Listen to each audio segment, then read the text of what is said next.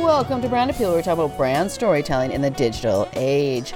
I'm your host, Shannon Peel, and today I talked with Daniel Francavilla about SEO, that's search engine optimization. And if you want to get more people to your website, it is something that you need to do. So keep listening to find out how you can drive more organic traffic to your website. Daniel, thank you so much for joining me here today on Brand Appeal, and I have one question for you. What do you want to be known for? Helping businesses grow, scale, and meet their goals. From a business perspective, that's kind of why I wake up in the morning. That's a good question. Nice start. Start with the hard questions, right? Yeah. When it comes to businesses, let's say I have a problem. What problem would I be having that would tell me, hey, I need to call Daniel? Searchability. We specialize, our agency, Digital Elevator, specializes in SEO, content marketing, pay-per-click, and website development. So all those things kind of tie in have a parent emphasis in SEO, in searchability. So if you are building a brand, or if you have an existing brand and you're trying to drive more traffic and brand awareness to it, then that's what you call us. That also leads into lead generation and money, sales. You said the magic word there, didn't you? Yep, that's right. Because SEO is one of those things that people go, oh, that's just complicated. I don't understand that. And they don't look at it. And they put up their website and then they wonder why they don't get traffic. Right. Why would someone need a specialist in SEO in order to ensure that they get traffic? It's a certain type of person. We kind of position ourselves for the people that know they need it or already have it. I've been doing this almost 12 years, and I've never convinced somebody that didn't know that they needed SEO to get SEO, and I don't try. Somebody's like, comes to me and they're like, why should I do this? I don't want to talk to that person, right? And that's, if you're somebody new and considering SEO, we're all using Google, right? And if you're trying to drive leads to your business, I think there's a point in every business where maybe you're really good at what you do, maybe you have a good referral or network stream, and you can get to a certain point. And if you're happy with that, fine. Maybe you don't need SEO. You're kind of old school. Like my dad has never really relied on SEO, for example. But if you get to that point where you want to scale and generate a lot of inbound leads that aren't from going to breakfasts and going to Rotary meetings and doing that kind of thing, then I think that's when you start to consider some other marketing initiatives, whether it be pay-per-click or SEO, where people are actively searching for your service, but they don't know who you are. And, the end result is a potential lead or the magic word, again, sale. It really depends on what level you're at. And that said, I don't necessarily recommend SEO to everybody even. Well, I like that answer because you're right. SEO is not every website needs SEO. It depends on the objective. It depends on where they want and what their site is set up to be. There are multiple ways and multiple channels to get people from wherever they find you to your website and to then into your funnel, into your sales funnel. Well, let's say I know about SEO. I'm tired. I don't want to do it myself though. So I'm going to look to someone like you. What would I be looking for? Because there's a lot of people out there that claim to know about SEO, but they know enough to be dangerous. Case studies have a lot to do with showing somebody's expertise, as well as third-party review sites. Those have kind of gotten more popular lately, like Clutch. Clutch is a really good kind of third-party review site. They'll actually call your clients and vet them. So you can't just have your wife or something give you a 5-star review. And I know a little bit. I know how to write. I have a little extra time. I can mess around on WordPress or Wix, whatever, but what do I need a specialist for? And it really comes down to results, and competition, I think, is the biggest driver of SEO for anything. If you're trying to rank palm tree sales in Alaska, you don't really have much competition. But if you're kind of in any other business, everything's so competitive now. If you want a good return on your marketing dollars, then I think you need either a specialist or maybe an agency, kind of depending. And then if who you're seeking maybe has a little background in the industry that you're in, that can be helpful just based on relationships or maybe experience. I also think that SEOs or a lot of agencies are kind of like accountants, where it's like numbers are numbers and SEO is SEO. We can kind of work in any industry, but some people really like the idea of a specialization in certain industries, and it just certainly doesn't hurt to, if you're a dentist and you want somebody with dental experience or something. I mean, there's a lot to SEO. Let's talk about backlinks first, because you just mentioned maybe you want someone that's niched or maybe you don't. When it comes to backlinks, is it better to get those backlinks from sites that are in your niche or that talk about the same thing that you talk about? Yeah, 100%. So if you are a dentist and you're looking for someone who does SEO for dentists, they would be able to get those links faster just because they've gotten them for someone else.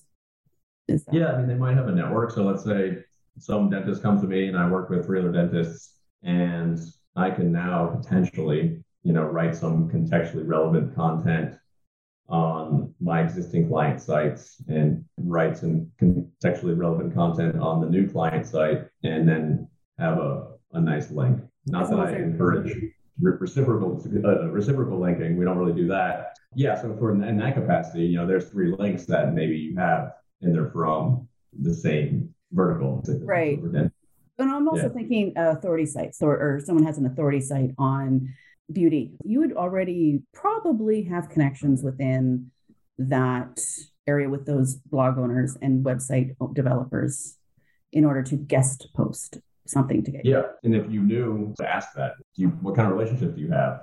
Categorically, you want some of the similar things, and I think where a lot of people go wrong with link building in particular is they'll team up with somebody who builds links, and they build links on these sites that cover everything. Like they cover marketing, they cover health, they cover cars, and like crypto. Kind of jack of all trades, master of none sites. And yeah, they might have a great domain rating and these software metrics we make up to validate the authority of a website, but the links really aren't that powerful.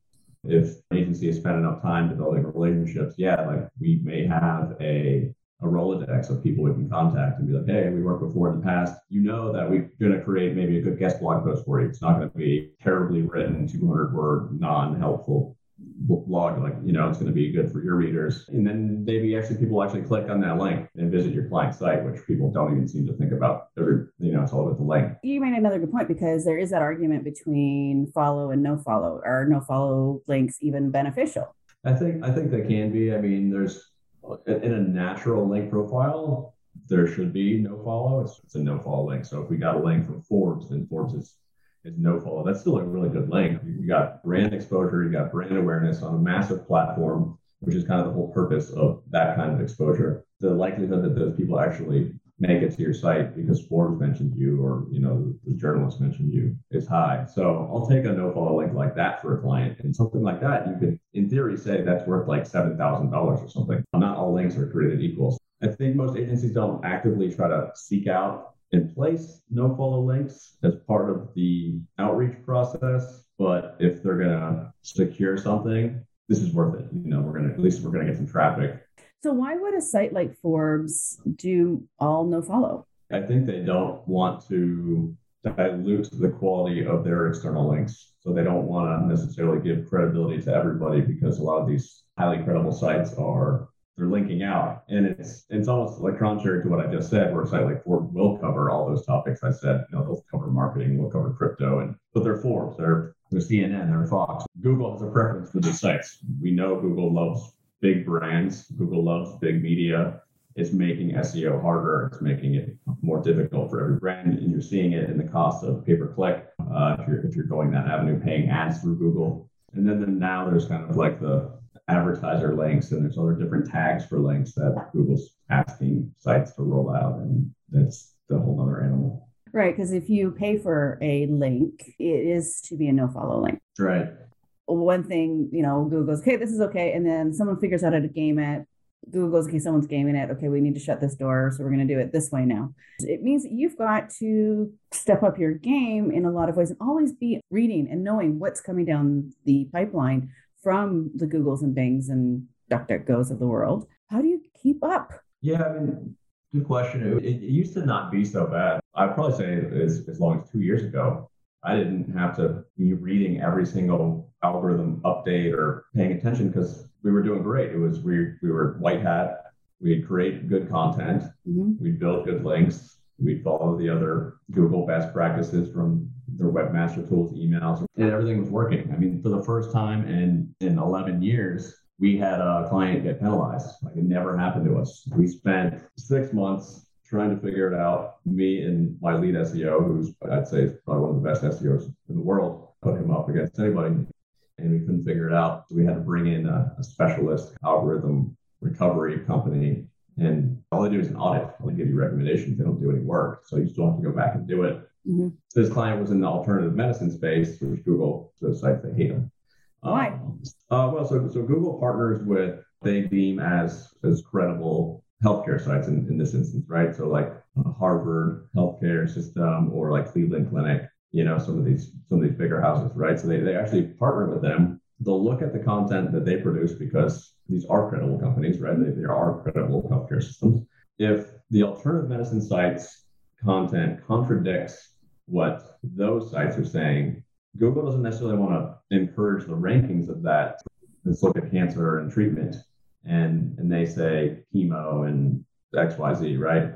And then the alternative medicine sites say like CBD and change your diet. Google doesn't like that. If you get too much of it, you get really heavily scrutinized. So for this client, for example, and dissect our site, and it was like, it came back to this authorship thing as part of one of the factors that they identified. And to your point, like, how do you keep up with this thing? So like with the authorship thing specifically, years ago, Google went real hard in the paint with authorship and, linking your author tag to the blogs you wrote, and then having this, Google associated author profile. And that lasted, I don't know, a year. And we all switched over to that because if you did it, there was correlation with higher rankings. So we all did it. And then they just scrubbed it. Kind of like Google Plus, they scrubbed it. But now, if you're talking about your money or your life industries, healthcare, finance are the heaviestly scrutinized industries. I think this was really brought on partly because of COVID and fake news and stuff like that. So this big responsibility of these companies to throw an algorithm on top of it. What we're finding, the takeaway for people who might be trying to build a more authoritative site, is have an author bio, which basically you brag about yourself. And if you've been featured anywhere, have those links, and hopefully they point to your website and mention you, and you have your credentials all there on your author bio page. Make sure that the content you write on your website links it on that page with your author bio. Somebody has to be associated with that content, especially if you're in finance or healthcare. And if that author doesn't really have anything on the web that showcases their credibility, that might be really difficult for Google to rank that, regardless of how many links you build or how great the content is, because that's what they're looking at. But again, it goes back to competition. Like, is your competition doing it? Yes. And they have a nod up on you. Yeah, it's exhausting to stay on top of it. And then you're reading Google patent documentation, which is all legalese, and that's a curveball. That sounds like a huge curveball, something that kind of comes out of left field. Yep. And like you say, a lot of the times the Google changes the rules because of something that's happening outside of Google search or outside of search completely. Because like with COVID, right? You have this thing going on, COVID, fake news. Google says, okay, well, we're going to be community responsible or socially responsible. Let's make sure that we're, sending people to the right types of sites, because we don't want them to be downing fish aquarium cleaner, right? It is kind of a weird time, that's for sure. Now, when it comes to backlinks, you talked about the domain ranking, and I've looked at my domain ranking, and on Moz 21, 22, and then SEMrush, it was like 25, 26, and then Ahrefs, it was 33. How come I have three very different domain rankings? Yeah, good question. I have a SEO guy that I mentor, and he gets mixed in, and he uses a different software, Ubersuggest, And that's a different metric, right? Yeah, I didn't even get into, like, I've used Ubersuggest too, but Ubersuggest seems to be similar to what Moz, right? It's about the same. Every time Moz goes down one, Ubersuggest goes down one. If Moz goes up, Ubersuggest goes up. So I'm thinking maybe it's tied into it. They're each specific to the software. They've each developed their own interpretation of this metric, right? And they're independent of Google. And Google does not look at it at all. Google doesn't care about your domain rating. They all use their own internal algorithm. And for the most part, it's just an interpretation of your link profile. The research that I've read and why we use Ahrefs is because they tend to have the best link data, backlink data, the most up-to-date link data. So, I mean, I wouldn't get too mixed up in it. I think, and this is what I tell the guy that I sometimes mentor with SEO. I was like, it's what we call a vanity metric. He ended up selling his clients like, hey, I'm going to get your DR from 5 to 20. And the client like held him to it. And moving a DR that much is pretty difficult. You can't just build 3 links a month for a year and then expect it to go up that far. I mean, again, it depends on competition. And for him, like small business, that's building 2 or 3 links a month. And you probably need 500 links to get up to above a DR of 30 or something. And he put himself in a tough spot. And the client was like, what's going on? I'm like, what's a vanity metric? How are his rankings doing? I was like, they look good. How are the leads? The leads look good. Like, what do we care about these metrics? SEO at the end of the day is, do I rank and do those rankings get me phone calls? Who cares about how much traffic you get? If you get 100 visits and somebody else gets 1,000, but you get 10 leads and they get 5, like who's winning? You are. People get tied up in metrics and I'm trying to underplay metrics because they're very important at a granular level when you're interpreting data and making decisions off it. But small biz, which I feel are typically, if you've done a decent job on your own, no outsourcing, maybe you have 500 visits a month, 1,500, 2,000 if you've like really killed it on your own. And then when you step up into that next level, then you can go to 5,000, 10,000. If you're a national brand, then now we're talking 50,000, 100,000 visits. And I'm just throwing numbers out there based on experience. I mean, so hopefully nobody's like, man, I'm doing terrible or I'm doing awesome, but who cares? Your phone needs to be ringing. You need to be ranking for the things those keywords that matter. That have intent, right? The intent is I need a service, I need a solution, I need a product, not just traffic generally. So let's say I have a 33 on Ahrefs, or is it Ahrefs? Is that how you say that? Yeah, Ahrefs, yeah. Okay, 33. So you said they're going, okay, I've gone up. My traffic hasn't gone up. Yeah. Right? Because it's not about this number. It's about the keywords that you're using on the content on your site.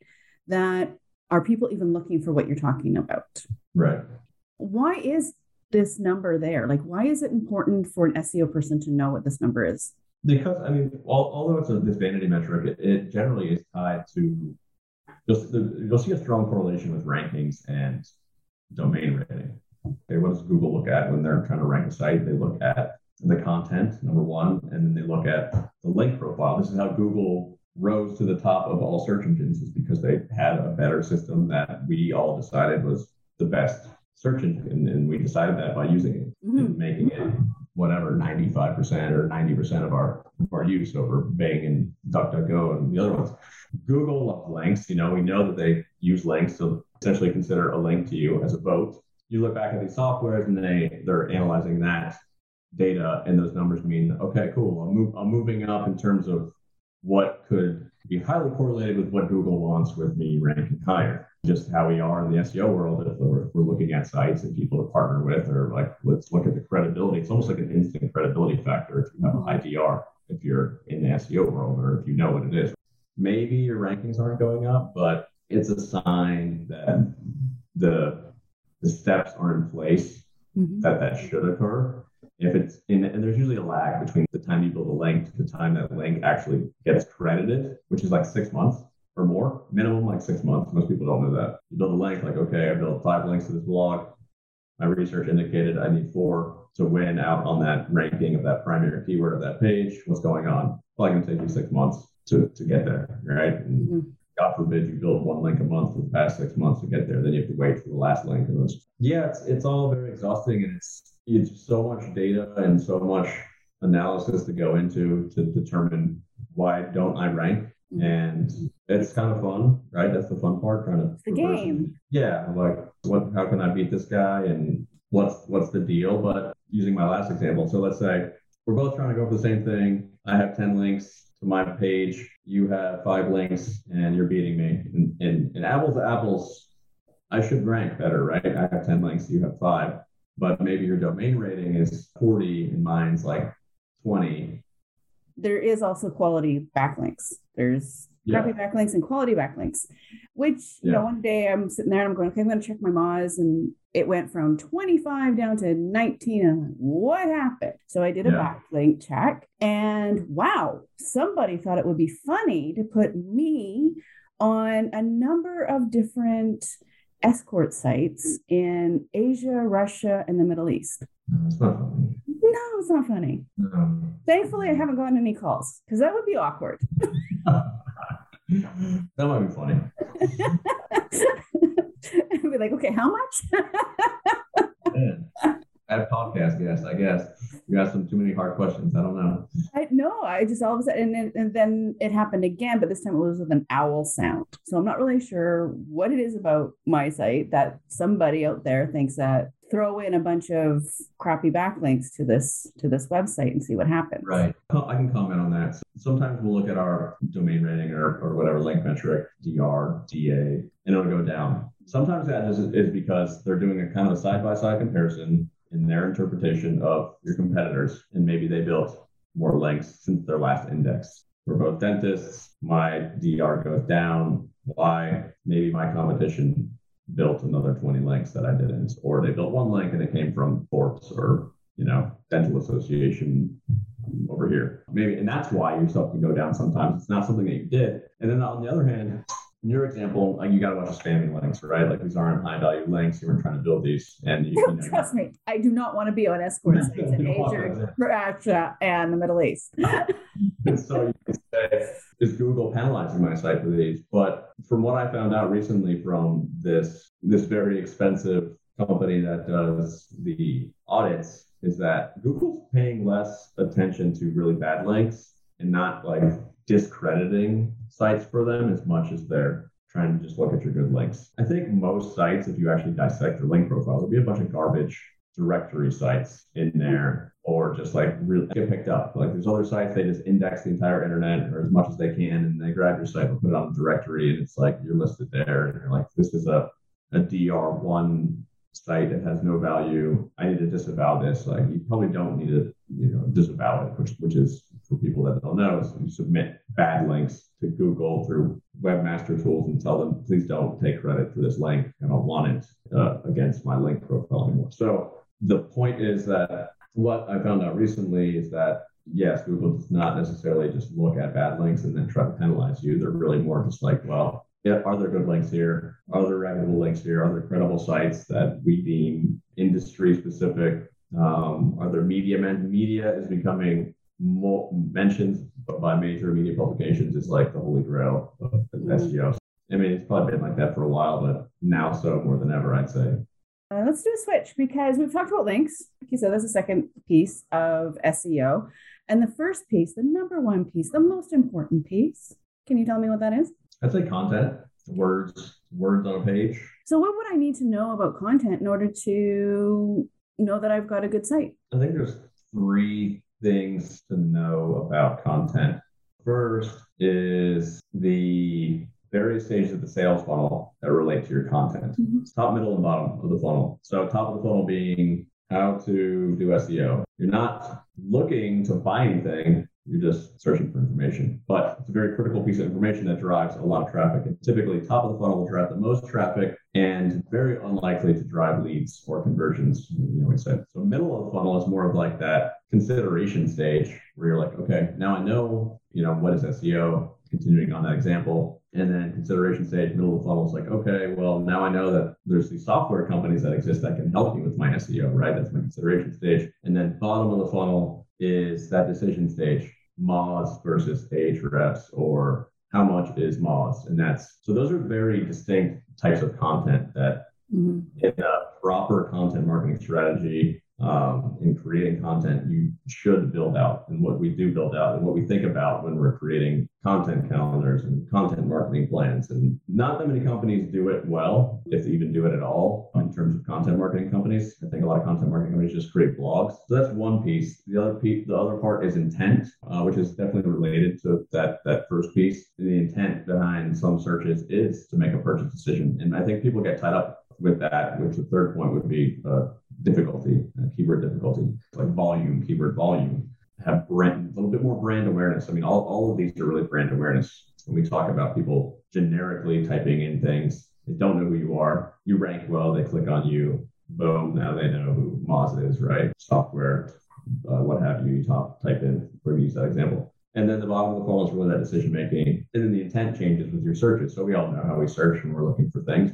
Concert ticket, best prices, or best robot vacuum cleaner. I'd encourage everybody to have those different pieces of content. So for example, like the money-making pages are definitely your service pages. Those are the ones that don't really get that much volume. They're not going to drive a lot of traffic, but those are the ones that are going to kind of help you cross the finish line. And convert. Yeah, they're going to help you convert. The middle of the funnel might be join your email newsletter or subscribe to your podcast, right? The top of the funnel is just kind of like brand awareness. You answer their question. Maybe they know who you are. Maybe if they move down the sales funnel later, they remember that you were part of that. Third part is kind of like those keyword metrics. So you build out your static pages first, your service pages, which I would suggest. I would verse all of those in keyword research if possible. Mm-hmm. If you're a local company, do the keyword research and throw the word city on there. It's kind of a more in-depth conversation. Move on to your content strategy, and you can kind of mix how to posts that have high volume, and then maybe, middle of the funnel posts that are more like the decision making, like Moz SEO software versus Ahrefs SEO software.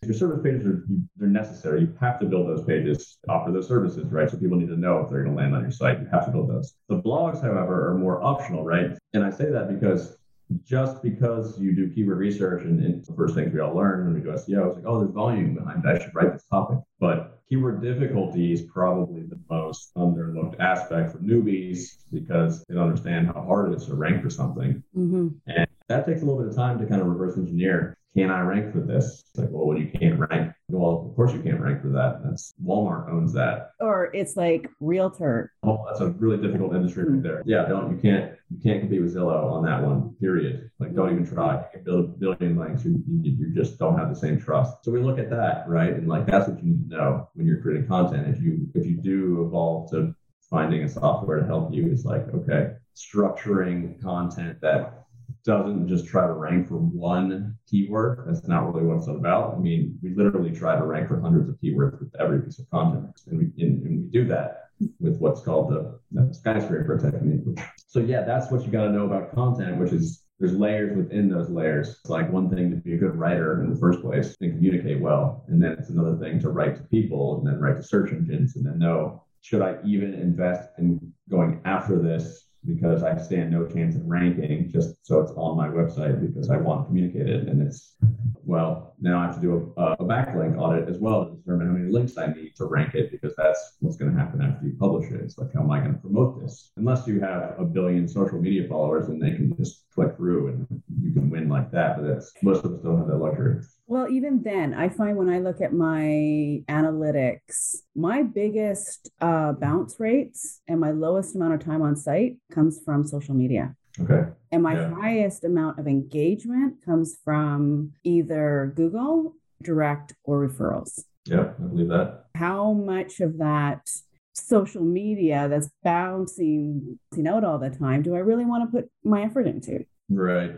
Yeah, and that's a good question. I mean, I think, you can argue on one hand, like, we got to do it all, right? We got to do social and we got to do all the social. For us, it's content marketing and YouTube. Socials hasn't really done that well for us. A lot of our clients are kind of like B2B. Mm-hmm. Social really doesn't do that well for them. They do better with SEO and pay-per-click. And then if they do YouTube, which a lot of people are afraid to do YouTube because there's obviously a lot of effort involved. And I know you said you're going to do some YouTube in your future. Yeah. That's in the future when I have somebody that I can hire to go and do all the editing because there's no way I'm going to work that. It's a whole other animal there. Yeah. So, marketing is getting crazy. I mean, back in the day, it was just kind of SEO and Facebook.